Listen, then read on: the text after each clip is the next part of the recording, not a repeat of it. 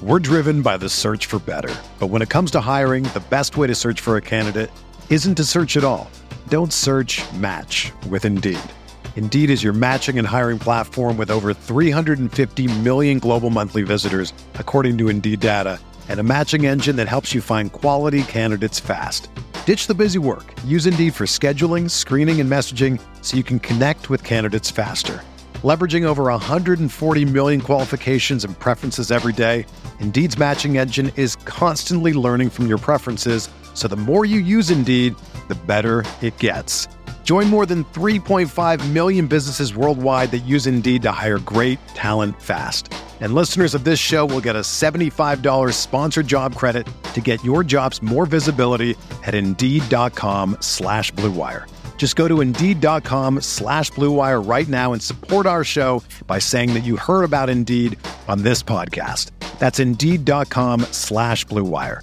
Terms and conditions apply. Need to hire? You need Indeed. Hey, welcome into Candlestick Chronicles, a 49ers podcast on the Blue Wire Podcast Network. I'm Kyle Madsen. I write about the 49ers over at NinersWire.com. Joining me shortly is Chris Biederman of the Sacramento Bee. And we will be joined by 49ers fangirl, Tracy Sandler, CEO of the Fangirl Sports Network. She's terrific. She is on the scene at Minnesota where the 49ers have been holding joint practices. So we will talk to her about that. Let's dive in. Blue Wire. Hey, this is George Kittle, and you're listening to Candlestick Chronicles. Kittle in Denver territory. Kittle is gonna go! Touchdown! Bosa's got him and a second back inside the 30-yard line. Nick Bosa drops Aaron Rodgers for a 13-yard loss. Quick pass caught by Kittle. He dives, and he's in! Touchdown, 49ers! Dodgers fan and Tom Brady's best friend, Tracy Sandler. You're here. Woo! Go Dodgers! Dodgers had a bit of a rough week, but it's okay when you have like a 20-game lead.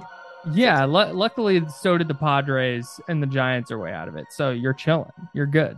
Chilling. I also like that I'm on the scene in Minneapolis. Yeah, boots on the ground in Minneapolis. How's that? Okay, first question. I've never seen in any like joint practice reports so many comments on like the facility itself. It's enormous. It's just like a community. It's like a town, right? It is. It's almost like a town. It is so large. It really it's enormous. There are like 3 fields, and they have the indoor facility. Then there's this like other field that I think they mainly use for high school football games. But I think the Vikings do like one either night scrimmage or something like that on that field a season. But there's press box to that field. It's enormous. That's crazy. I've heard it's similar to what the Cowboys built in Texas. Can you confirm? I can't confirm it because I've been to what the Cowboys built in Texas, but George Kittle said it yesterday, and I have found him to usually be honest. So I think I'll confirm it via George. That'd be a wild thing to lie about. That would be so weird. Just to make something up.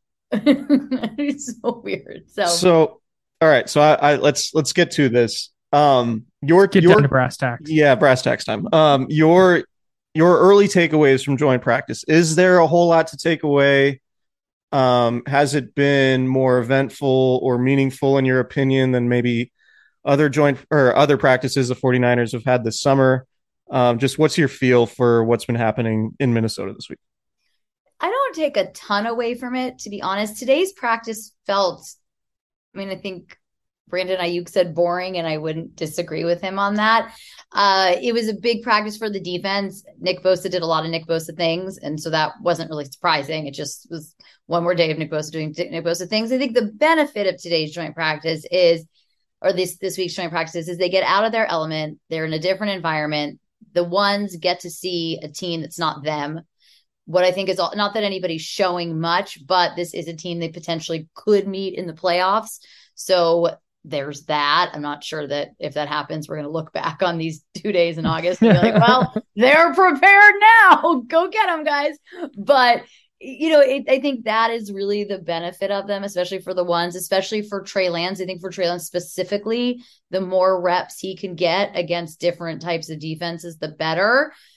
But I wouldn't say that I took away anything like major. It felt, and I don't know if this is because the facility is so big. This may make no sense, but it felt like last year's joint practice against the Chargers felt more physical, I don't know. I just felt like there was more to it. I think that the 49ers played pretty physical football, and I think that their defense kind of threw the Vikings offense just with the way the 49ers practice. But like I said, maybe there's something to be said with the sprawling vicinity with the Chargers. Those fields were really close together. So it just felt like there was a lot of action. But those would be my early thoughts. Since Brandon Ayuk said they were boring. And he said they were a waste of time to him personally. Yikes. Wait, really? Is that a shot? Is that yeah. He said he kind of felt like it was a waste of time. It was boring. Was that supposed to be like a shot at the Vikings DBs? Like, oh, they aren't any good, so it was boring? Or is that Brandon Ayuk being like, practice sucks, I hate practice? I don't know that I don't think it's entirely the latter, but I don't think it's the former. I just think, and then he made a comment later that he said he wasn't thrilled that he touched the ball maybe 3 times, but he knows that Kyle Shanahan and everybody have a plan of what they're trying to accomplish. So, but he did flat out say that he thought it was a waste of time. He started by saying it's always great to get a good look against another team, but I actually think it was a waste. Personally, it was a waste of time. That is a wild admission. You do not get stuff like that from NFL players. I hadn't listened to Brandon Ayuk's interview yet. That's obviously wild. You hadn't read my story either, but that's yikes! Totally fine. It's not a big deal. Yeah, the nice thing about it is it's up there forever. I'm not going to take it down. Listen, Tracy, 49ersfangirl.com. These FGSN.com. FGSN.com. At 49ers Fangirl is the Twitter. Yes. I get those confused. Sorry, Tracy. These Pulitzers aren't going to win themselves. Okay. And when my Pulitzer Prize winning story on day 2 of the joint practices happens, you're going to be like, "Oh, I could have read that first." It's going to blow up when they meet in the playoffs. Fair enough. So I'm going to point to this story when they meet in the playoffs, and I'm going to retweet it and say, "What's boring now, Brandon?" So, are the Vikings this year's Cardinals? Who you said to recap, you had the Cardinals as being. Did you say they were going to be the toughest divisional opponent the 49ers had last year or before the season? The question was, who should they be the most scared of? Right. And my answer was the Cardinals. And my reason was because you never knew what you were going to get. Sure. Okay. So do you No, I don't think that of the Vikings. Okay. I don't know. Not because you've mentioned the playoffs with the Vikings a couple times now, and I'm just curious. I only say that because last year when they did joint practices, the last few years they've done them with the Broncos, with the Texans, with the Chargers.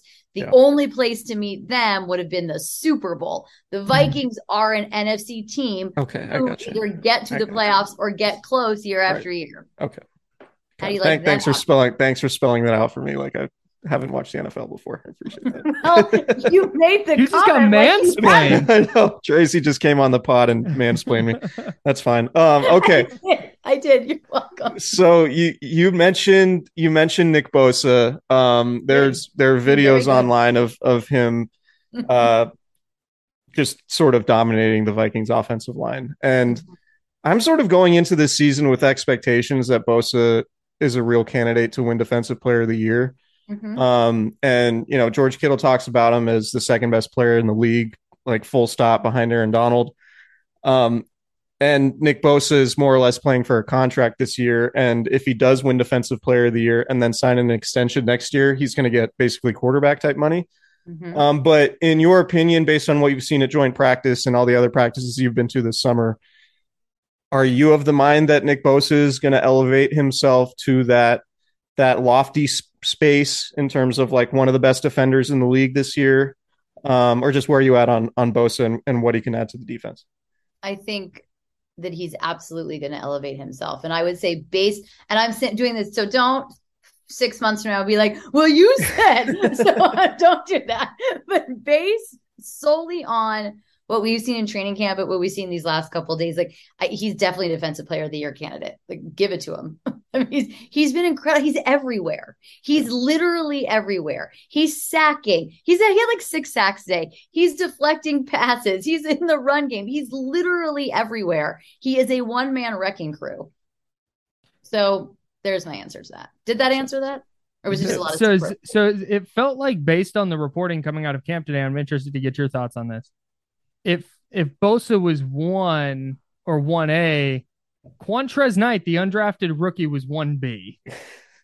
A lot of Quantrez Knight takes coming out of Q Knight, I believe D'Amico Ryans is calling him. Yeah, Q Knight takes. I think that sums up perhaps what Brandon Ayuk was alluding to earlier.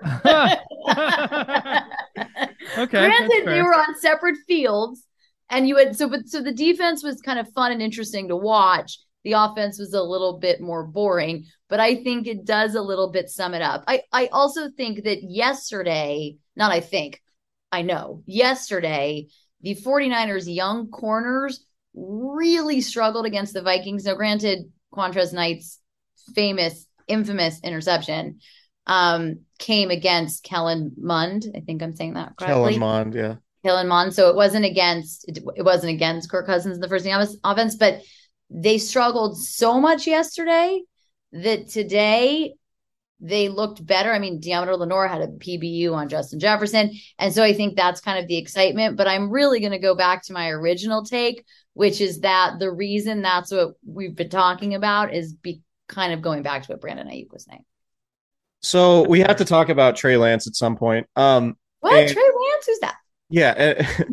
And my impression of Trey Lance, I think one of the things that stood out to me in practice, and yeah, like the completion numbers and the interceptions are going to kind of be a roller coaster. Mm-hmm. But he just seems very comfortable in the few practices that I watched, and I thought that manifested itself in the game with the pocket presence, the moving around a little bit, the keeping his eyes downfield before he decides to scramble, going the right places with the ball. Is that continuing in Minnesota? Like, does Trey continue to look comfortable despite whatever the completion percentage is, or the fact that he threw an interception that was tipped? Like, where are you at with Trey relative to what we've all seen after these last couple practices? Well, I think you nailed it. There is a level of comfort, confidence, and poise, and the stuff doesn't seem to bother him. And I know it's a very cliche NFL thing to say that he's the same guy if he throws an interception after this he throws a touchdown. And they used to say that in that voice. They used to say it all the time about Jimmy Garoppolo, and I don't know if that's something like Trey learned from him, but he does seem very comfortable out there. It feels like this is what he does. This is his job. He knows he can do it. He knows he's going to make mistakes. He knows he's going to learn from those mistakes. He's going to move on. But I think comfort, the poise, I mean, to borrow a term from Kyle Shanahan, the game doesn't seem too big for him. So, I mean, it really doesn't. He feels like, honestly, the best way I can put it is he just feels like, yeah, this guy's supposed to play quarterback. This guy comes out, he plays quarterback. That's what he's going to work. He's doing his job. It doesn't feel like, for all of like the fans and the excitement, there doesn't seem to be like a lot of fanfare around it. He just goes out there and puts on his helmet and he practices and he throws the ball, and sometimes he completes it and sometimes he throws to the wrong guy, but that's what he does. And then he goes and does it again, and then he leaves and goes home and studies film and rinse, lather, repeat. So I would say, yeah, it just feels like it sounds so kind of cheesy, but it just feels like, yeah, he was just like meant to be there. This is what he does, and this is what he was always meant to do. I'm interested to hear from both of you on this, but Tracy, I'll start with you since you're the guest. I was of the mind going into camp because with Lance, it was all about the reps this offseason. Like, he didn't get a lot of first team reps last year, or he didn't get a lot of reps, period. A lot on the scout team, but not as much with the first team. So this offseason to me was all about banking reps. So can he get better every day? Well, is it an indication that development process is going particularly well because they're not taking the opportunity to play him 12 to 15 snaps in the second week of the preseason?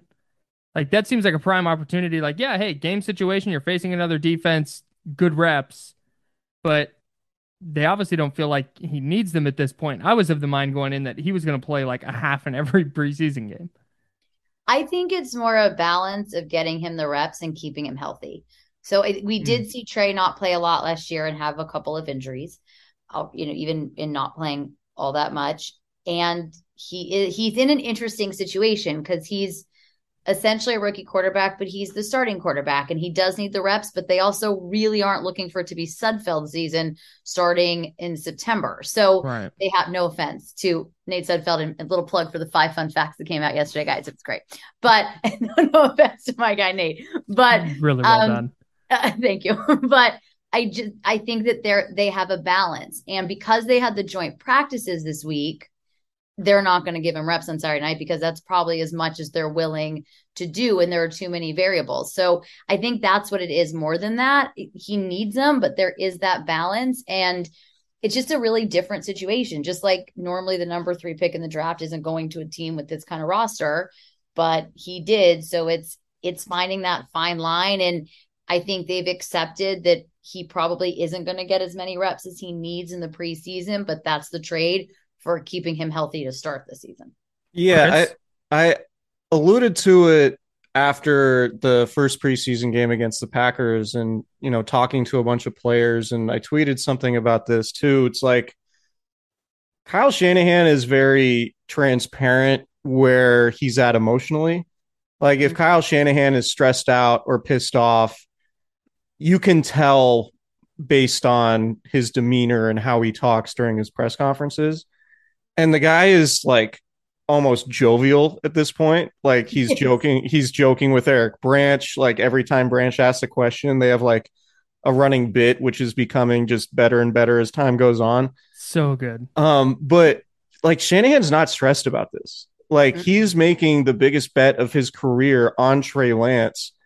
And there isn't any indication that he's at all worried about it. And I think a lot of that has to do with the fact that this is probably the best roster he's had top to bottom since 2017. And another thing, like, you notice Trey Lance doesn't have the wristband with all the plays on it. Like Trey Lance knows the offense, right? Like he knows the offense. He knows his reads. He knows what his progressions are. And Kyle Shanahan just exudes this comfort in where Trey Lance is at and just talks about him like, yeah, this is what we expected. And it's not, if Trey Lance were way behind and Kyle Shanahan was uncomfortable with him, like Jimmy Garoppolo would be getting reps, or like there would be some sort of quarterback competition, or this whole thing would be framed entirely differently than it is. But Kyle Shanahan's just comfortable with where everything's at. And I think you can see it just on his face. Like he's the type of guy that just very easily wears his emotions on his sleeve, and he's just not overly stressed about going into the season with the first year starting quarterback. And I think, yeah, the reps are important, but it's also, it speaks to all the work that Trey Lance has done on the practice field, away from the team on his own, that like Shanahan doesn't feel the need that he needs all these reps on Saturday. Because, like last year, Shanahan was trying to get Lance as many reps as possible in the preseason. And like he talked about it in a much different way than he is right now. And obviously Lance is a starter, but I just think that, and that's that attitude, as I think, trickled down to the rest of the team. Like the players to a man are all very confident and comfortable with where things are at going into the season.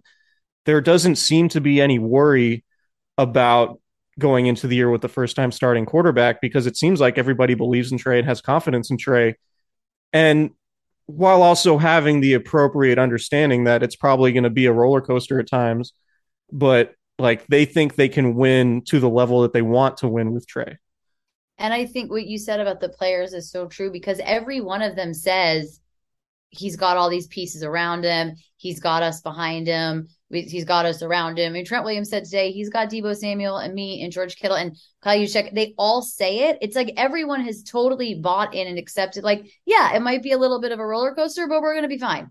And he's going to be fine. And it's all going to work out. And it's interesting because they're all pretty honest about it. I mean, I think it is kind of interesting how they all say like, yeah, well, he's still learning, he's still growing, but he's got this, he's got that. We've got this defense and we're going to be fine. And you can tell they mean it. There's an ease. I was trying to think of what it was the other day that feels a little bit different about this team. And I do think last year was weird for all the reasons that we've all discussed ad nauseum. But there seems to be an ease around this team that I haven't seen.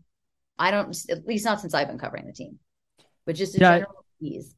The thing you said about buy-in, I think, is super important, because that was a big talking point on the radio out here in San Francisco. a big talking point with moving on to Lance was, well, that locker room loves Garoppolo. Can Trey Lance win the locker room? Can he be a leader? Look at how much these guys love Jimmy. They're giving him pep talks on the sideline before his last game, and there's tweets talking about how much they love him, and in exit interviews, or not exit interviews, but like end of season interviews, talking about how much they love Garoppolo. And it feels like that is in the past, and it was 6 months ago. Well, and it but feels like it's already beyond that. Like Trey is their guy. Well, and I think Jimmy was their guy, but Jimmy's not going to be the starter anymore. So they could all like be pissed about it and sad and they're going to miss him or whatever. But like, or they could be like, okay, but this is the quarterback now. And our job is to play football. And we have to go out and play for whoever the quarterback's going to be. And I think he has won the locker room over. I think he naturally did that last year. But I also think last year, everyone knew going to the season that this was going to be Trey's team this year. Mm-hmm. So they like Jimmy. I'm not saying they don't. Of course they like Jimmy, and he was a big locker room guy, but now Jimmy's moved on and now it's Trey's team. So, I mean, I don't think there was a lot of, I think Trey is a natural leader and he's very likable and the guys naturally like him, but I don't think it behooves anyone for them to like come into the season and be like, you took our friend's job. Like, I mean, I don't think it became like a natural thing that like, yeah, so now it's his team and they're going to get behind him. Yeah. And I think they also, like, a lot of those guys have the context of like, well, we saw Kyle Shanahan put together a pretty good offense with Nick Mullins as a starting quarterback. Mm-hmm. Right. You know, so like, okay, we've scored enough points with a pretty limited quarterback and somebody who was undrafted. Like, if we insert the third overall pick, who we all assume has way more talent than Nick Mullins ever did, then they would probably still be okay. And Kyle Shanahan would figure out a way to manufacture offense. And also, like, we've said this before too, you can look at the playoff run last year and say they were pretty much winning these games in Green Bay and Dallas despite mediocre to bad quarterback play. Right? Mm-hmm. Like, Deebo Samuel scoring on bubble screens and handoffs was a major part of their offense, and it doesn't take a high level of difficulty from the quarterback to do that.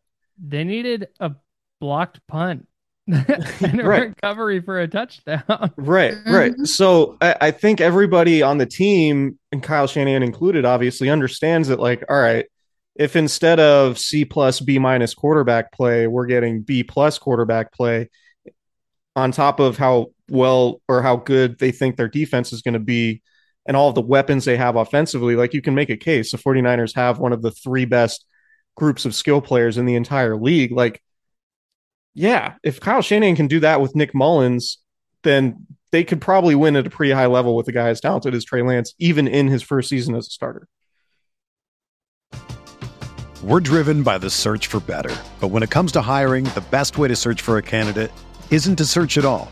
Don't search, match with Indeed. Indeed is your matching and hiring platform with over 350 million global monthly visitors, according to Indeed data, and a matching engine that helps you find quality candidates fast. Ditch the busy work. Use Indeed for scheduling, screening, and messaging so you can connect with candidates faster. Leveraging over 140 million qualifications and preferences every day, Indeed's matching engine is constantly learning from your preferences, so the more you use Indeed, the better it gets.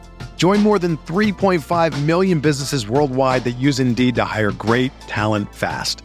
And listeners of this show will get a $75 sponsored job credit to get your jobs more visibility at Indeed.com/Blue Wire. Just go to Indeed.com/Blue Wire right now and support our show by saying that you heard about Indeed on this podcast. That's Indeed.com/Blue Wire. Terms and conditions apply. Need to hire? You need Indeed. When you need mealtime inspiration, it's worth shopping Kroger, where you'll find over 30,000 mouth-watering choices that excite your inner foodie. And no matter what tasty choice you make, you'll enjoy our everyday low prices, plus extra ways to save, like digital coupons worth over $600 each week. You can also save up to $1 off per gallon at the pump with fuel points. More savings and more inspiring flavors make shopping Kroger worth it every time. Kroger, fresh for everyone. Fuel restrictions apply. Correct. Yes. And if you wanted a button. And you guys, Has internet connections cut out? Dynamite drop in, Chris. No, I think you're 100% correct. I mean, I think it comes back to a little bit that sometimes we can forget that it's business and it's work. So they got to go to work and they got to do their job and they want to do it to the best of their ability and they want the best piece around them. And they're essentially their boss is going to put them in the best position to win. I forget people can't see me. I put boss in quotes. It's going to put them in the best position to win. And that's, yeah. And I think here's what I think it is. They've all bought into Kyle Shanahan.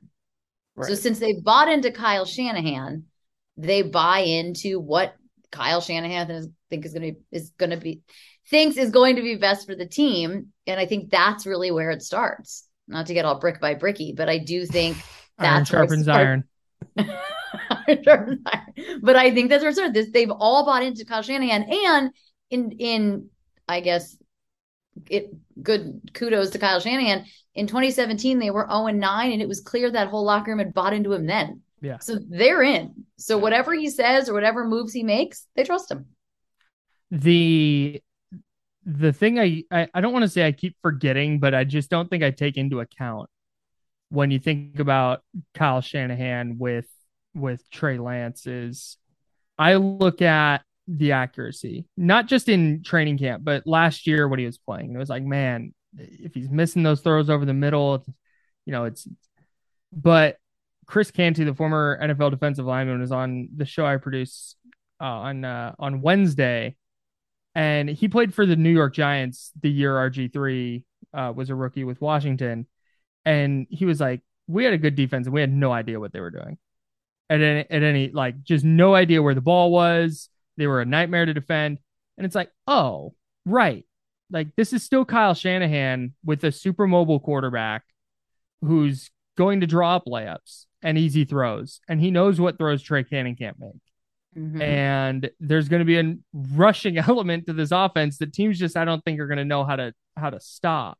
So as the offseason's gone on, I find it harder and harder to have reasons to be pessimistic about, because that's what I was trying to do. I was trying to temper expectations. Like, it's a first year starter, some accuracy issues, some touch issues, which George Kittle said have improved quite a bit. But as this offseason goes, I'm just having a harder time coming up with reasons that they shouldn't win outside of health. They shouldn't win at least 10 games. Right. They should definitely win at least 10 games. They should get a wild card spot in the playoffs. And they should be a 10 or 11 win team. I think their expectation should be to be right there with the Rams to win the West. I agree. And the Rams we'll see what happens with it, but the Rams currently have a quarterback issue of their own. So, right. How about the Seahawks? Yeah, Drew Lock getting COVID when he was supposed to start the second preseason game. So Geno Smith now has to start the second preseason game.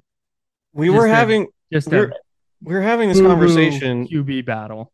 Yeah, it's like, are they tanking?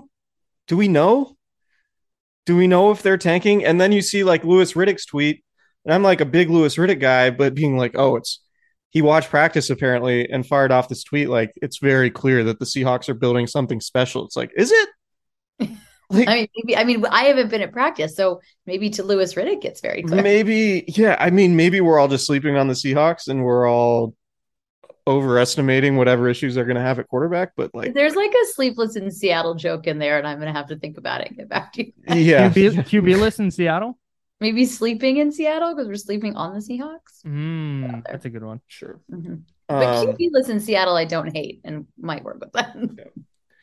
Yeah.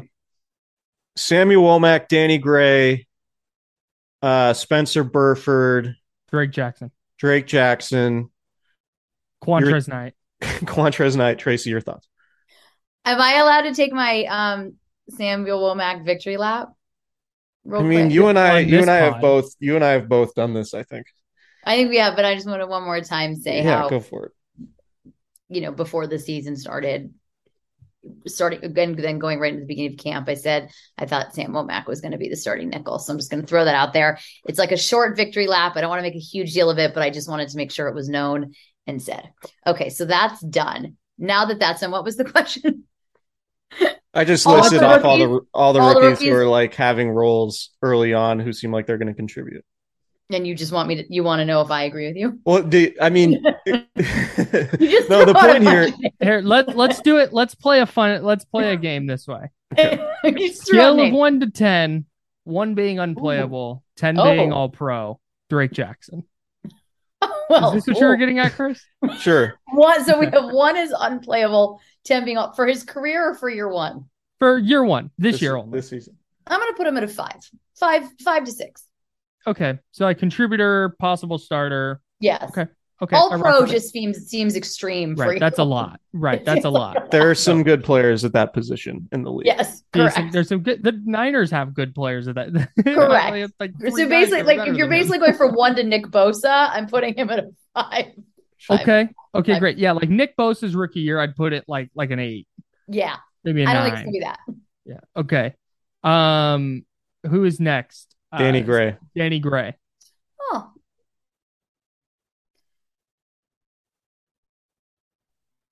I guess the question with Danny Gray is like, is he going to is he going to have like a really substantial role in the offense, or is this just kind of cute preseason stuff? Is this a Travis Benjamin thing? Yeah. I don't think it's necessarily a Travis Benjamin thing. I don't know that he's going to have a tremendous role in the office. It feels a little bit like one of these like training camp preseason things where we all get, why we all, not us, but other people get like super excited and Danny Gray season and he's so fast, blah. And then like the season starts and it's Brandon Ayuk, Deebo Samuel, and Juwan Jennings, and every so often we get some Danny Gray, and so or like Danny Gray's inactive week 1 or something. It's possible. Oh my god, it super feels like it's trending that way. Huh? I feel like the chances Danny Gray in the doghouse. I don't know if he's in the doghouse, but maybe inactive week 1. So I would say, I think he'll contribute. He's not all pro. He's not unplayable. We'll put him right in the middle. I just think it's going to be one of these training camp preseason things where everybody's like so excited because people forget that preseason is mainly the 2s and 3s playing. So yes, those guys shine because those are the guys that are playing against other 2s and 3s. So see, I think I didn't. So the moment for practice that went viral against the Vikings was him just running past Patrick Peterson for a touchdown. Yeah. And Patrick Peterson's 106 in football years, and B, it's 7-on-7. Like there's no safety help over the top. Like you're just gonna run past him. But I started to think about it, and I wrote about this. Just the threat of that matters. The fact that is a pass that can be completed means defenses have to account for it when he lines up. Unless he's inactive weeks 1, 2. Unless he's inactive, right. Then defenses don't have to account for it as much. But no, if he's on the field, when he lines up, even if it's 8 snaps a game, that's 8 snaps where the Niners could go over the top and score a long touchdown. And defenses have to, A, game plan for it, and B, adjust their defense in a way that they didn't have to when Jimmy Garoppolo was the quarterback. And they didn't have that kind of speed. I just want to go on record and say I don't think he's going to be inactive week 1. You're reporting that Chris Biederman is reporting. No, I think because we've seen it before, right? Like Trey Sermon last year, or like, oh well, Trey Sermon might be the number 2 back, pick him up, and then he was inactive week 1 in Detroit, right? Yeah. Right, just because whatever. I don't think that's where Danny Gray's at, so I just want that to be clear. But I agree with you, and the numbers all back it up. You can go find like how often Jimmy Garoppolo pushed the ball downfield on throws 20 yards or longer, and he was last in the league. And so just that's one of the added elements that they're going to have. And with the expansive running game with Trey Lance back there, it's going to make the 49ers a whole lot more difficult to defend if they do have a guy who has 4.3 speed, either in the slot in that Daniel Gabriel. What was his name? Gabriel, the Atlanta Falcons slot guy. Taylor Gabriel. Yeah. Marquise Goodwin type stuff. Like, that is a completely different element than what they've had. because Travis Benjamin wasn't really all that playable, right? If we're being honest. We could be honest about it. Okay, we're being honest. This is an honesty forward podcast. We're big into honest here. So yeah, I think Danny Gray is interesting. I made the point earlier too on the pod, I think last week, and I'm wondering if you agree with this, Tracy. Like in 2019, the Niners got substantial contributions from their rookie class, and it was obviously Nick Bosa's, Nick Bosa, but even Deebo Samuel and Drake Greenlaw. Is it possible now with like Sam Womack as a top nickel, with Spencer Burford as the starting right guard? Drake Jackson's probably going to play a lot.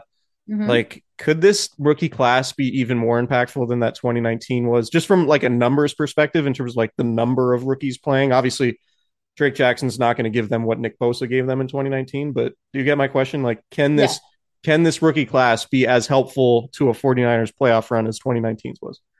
Oh, absolutely. And I think in some ways they're going to have to be, because they need a starting nickel. So they really, I think they drafted Sam Womack with that in mind. They need Drake Jackson to be able to play a lot of snaps on that other side of Nick Bosa. So I think absolutely. I think Ty Davis Price has a chance to really compete, because someone's getting hurt in that running back room, because someone always gets hurt in that running back room, and maybe someone. So I think that absolutely they, from a numbers perspective, I think that it does. And I would almost equate it more to the 2021 rookie class, where those guys, for better or worse, needed to contribute a lot. But you did have Elijah Mitchell really come out in that class. And then the combination at different times of Deommodore Lenoir and Ambry Thomas, like on completely different trajectories. There was Lenoir started up and went down, and Ambry Thomas started down and went up, but they needed them. I mean, without them, they were in pretty big trouble, and they were big trouble with them. So I think it's a little bit in some ways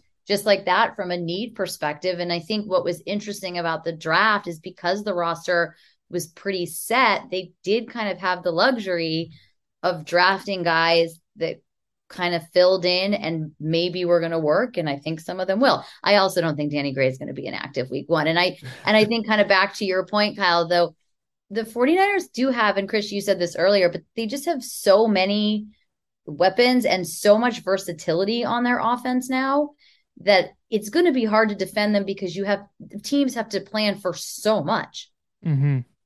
That's the big thing unknown. I keep coming back to. It's all going to be unknown too. Right. They can run all sorts of plays they've never put on tape before. Speaking of unknown, I think as we talk about rookies and guys we're unsure what their role is going to be, I think the same goes. I mean, Lance obviously is kind of in that same boat. Like Shanahan keeps referring to him as a rookie, even though he's in his second year. But he is. I mean, he essentially is a rookie. Ostensibly, he's a rookie. And then a guy like Javon Kinlaw, who's going into year 3, but he's a really important player for them. And it's just the variance between what he could be is pretty significant. And I think that's just kind of the Niners this year in general. Like, nobody really knows what to do with them, because they do have a bunch of rookies who could contribute, but we don't know. Trey Lance, Javon Kinlaw, a lot of really important pieces where it's just like, man, maybe. Kinlaw's high variance for sure, because he'll either be, I mean, knock on wood, hopefully he'll be healthy. And but it's either not being on the field and being unavailable for half the season or longer, or being like a plus player on the interior of their defensive line. They're hoping for the latter. I would agree with that, Tracy. Just throw that out there. But with what they want to do defensively is not have to rely on blitzes. Like, they're going to blitz sporadically, but the best version of their 2019 defense was when they could drop 7 guys into coverage and just rush with 4 and bother the quarterback with just 4 guys. And that's not rocket science to say that that's probably the best way to sustain a high level of defense throughout a season, is just like not have to rely on blitzes, being able to get home with 4. And Kinlaw is going to be a big part of that. So they're banking on that, and that's a big deal. So we'll see. He did have that rep in Minnesota where he just like bulldozed the offensive lineman and almost took out Kirk Cousins' legs, it looked like. But I think that the ability, the physicality, the talent is there. it's going to be a health thing with him. Yeah. I mean, I really think that's just what it's going to come down to. Felt like a lot of the stuff from Minnesota was like Niners offense couldn't get going because the offensive line couldn't block anybody. Is that going to be a problem? It's not great. I mean, it's definitely it's not a problem. And I think, I mean, the last time you guys had me on this podcast, I think we were talking about the interior of the offensive line, and I do think it is a pretty serious issue. Now, Trent Williams said today it's good to get these, learn these things when you're not, the quarterback may not be in peril, but like there's only a few more weeks of that. So it is problematic. Like, can Aaron Banks block? Can Spencer Burford? I mean, Spencer Burford is very interesting to me because he's obviously at a great camp. I think he is going to be the starting right guard, but how is he going to be against these defensive linemen in the NFL? Right now, he's winning a battle among not great options. I don't mean that unkindly to anybody, and I don't mean it unkindly to Spencer Burford. I'm taking nothing away from him. I'm just saying I don't feel like we can assume like, well, he won the job, he's the guy and he can do it. He's the best of those guys. Those guys aren't. Yeah, I mean, it's like he's competing. I mean, Daniel Brunskill is probably his top competition, and he's been on the shelf with an injury, right? Yeah. Jason Poe, maybe, but that's an undrafted guy. Keaton Sutherland, that's a person. Moore. Yeah, Jalen Moore's been on the shelf too. That's a person. And Nick Zakel, like I don't think anybody who's watched practice has come away from practice thinking Nick Zakel is like a lock to make the team. He's probably a practice squad guy. So yeah, while it is notable that Spencer Burford's done enough to presumably win the starting right guard job, Tracy makes a really good point in saying the competition is all just kind of falling off around him because Jalen Moore and Daniel Brunskill would be his competition, but they've both been out with leg injuries. Right. And then there's the Aaron Banks factor. And then of course it's who's center. I mean, there are some issues there. And today he had bad protection. I mean, he would have been sacked 3 times and all 3 sacks would have been on the O-line. None of them would have been like he held onto the ball too long. Yeah. He should have thrown it away. Every one of them would have been on the offensive line. We have an announcement to make. Maybe we should have led off the podcast with this. I love an announcement. By the way, did I answer all your rookie questions? I'm sorry, you threw all those names out. I was gonna say let's slam pause on the announcement. Are we done talking football? Yeah, we're done talking football. Okay, great. But let's do an announcement. Yeah, so we have an announcement. We are going to have our second live event. And it's going to be back at Cooperage in Santa Rosa. Friday, September 16th. Before the home opener against the Seahawks. So we're doing it in the regular season this year. Last year was a preseason. It was a roaring success last year, and it was super cool to see how many people showed up, and we raised a bunch of money for the Redwood Empire Food Bank, which we're hoping to do again. We're going to have a live panel again. I don't know exactly who's going to be a part of it, but we have invites out and the names are promising, and there might be a couple new names, which will be really fun. But yeah, September 16th, Friday, figure the live panel will start around 8 or 8:30. We're a little loose on that because we know how Bay Area traffic can be and people are going to be coming from far away. But yeah, lock it in. We're going to be hammered. It's free to come. We're going to do a live podcast. We're not going to record it, so it's all going to be off the record. And we got a little loose last year with the takes. It wasn't as buttoned up as the podcast normally is. And so if you want to see us with our hair down and making a little bit more aggressive takes, then like come on out and hang out with us because things are going to be said that are not going to make the podcast. Why you got to say with our hair down? Oh, Kyle's bald. Sorry. Tracy will let her hair. Tracy, you're going to be there, right? I am. Okay, Tracy will probably have her hair down. If you weren't, I wouldn't miss it for the world. Yeah, so Tracy will be there. We have some other people who we're hoping to come. We haven't locked anybody down yet, or people have been contacted and things. But yeah, September 16th, Santa Rosa, Cooperage, really good beer. good football, raising money, or good football conversations, raising money for a good cause. Yeah, there won't be any actual football. There won't be any actual football, although, you guys want to throw a pigskin around, I'm down. Yeah, I mean, we could get after it in the parking lot a little bit. But yeah, before the home opener, I think it'll be a lot of fun. We'll actually have a regular season game to talk about, unlike last year, right? which will be fun. No, week 2. Yeah, that's right. It's week 2 after the Bears game. So come on out.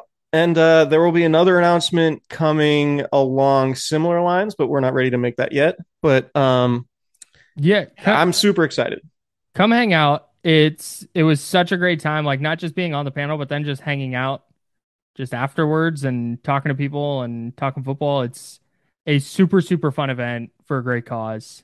And there's also going to be another run of Candlestick Chronicles Hazy IPA from Cooperage. So if you didn't get it from last year, you will have your opportunity. They'll distribute it. The can's going to be the same. Incredible can design. Really good can. I believe the beer is going to be exactly the same. So if you had it and you liked it, it's good news for you. And they will be serving it ad nauseum at Cooperage. So there will be plenty of Candlestick Chronicles. And, maybe we'll have more posters. I think we'll have posters. I think there might be a new hat this year, which is... What? Oh.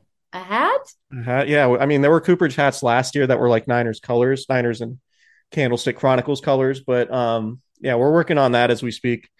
This is big time. It's going to be awesome. It's going to be really cool. And if the turnout is anything like it was last year, and I'm expecting it to be better, then yeah, it'll be a really great time. Can't wait. Hey, I'm awesome. super, super excited. Yeah. Woohoo. Hell yeah. All right, guys. Come to that. Anything else? No, that's it. Cooperage, Friday, September 16th, 8 p.m. ish. Mark it down. See you all there. Tracy, thank you. Thank you, guys. Enjoy Pleasure. Minnesota. I will. It just started raining, so I'll make sure to do that. All right. Goodbye, everybody. Bye.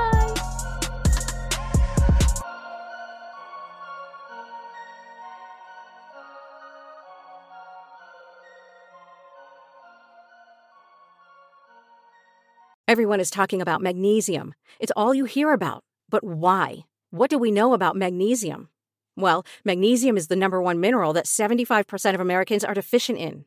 If you are a woman over 35, magnesium will help you rediscover balance, energy, and vitality. Magnesium supports more than 300 enzymatic reactions in your body, including those involved in hormonal balance.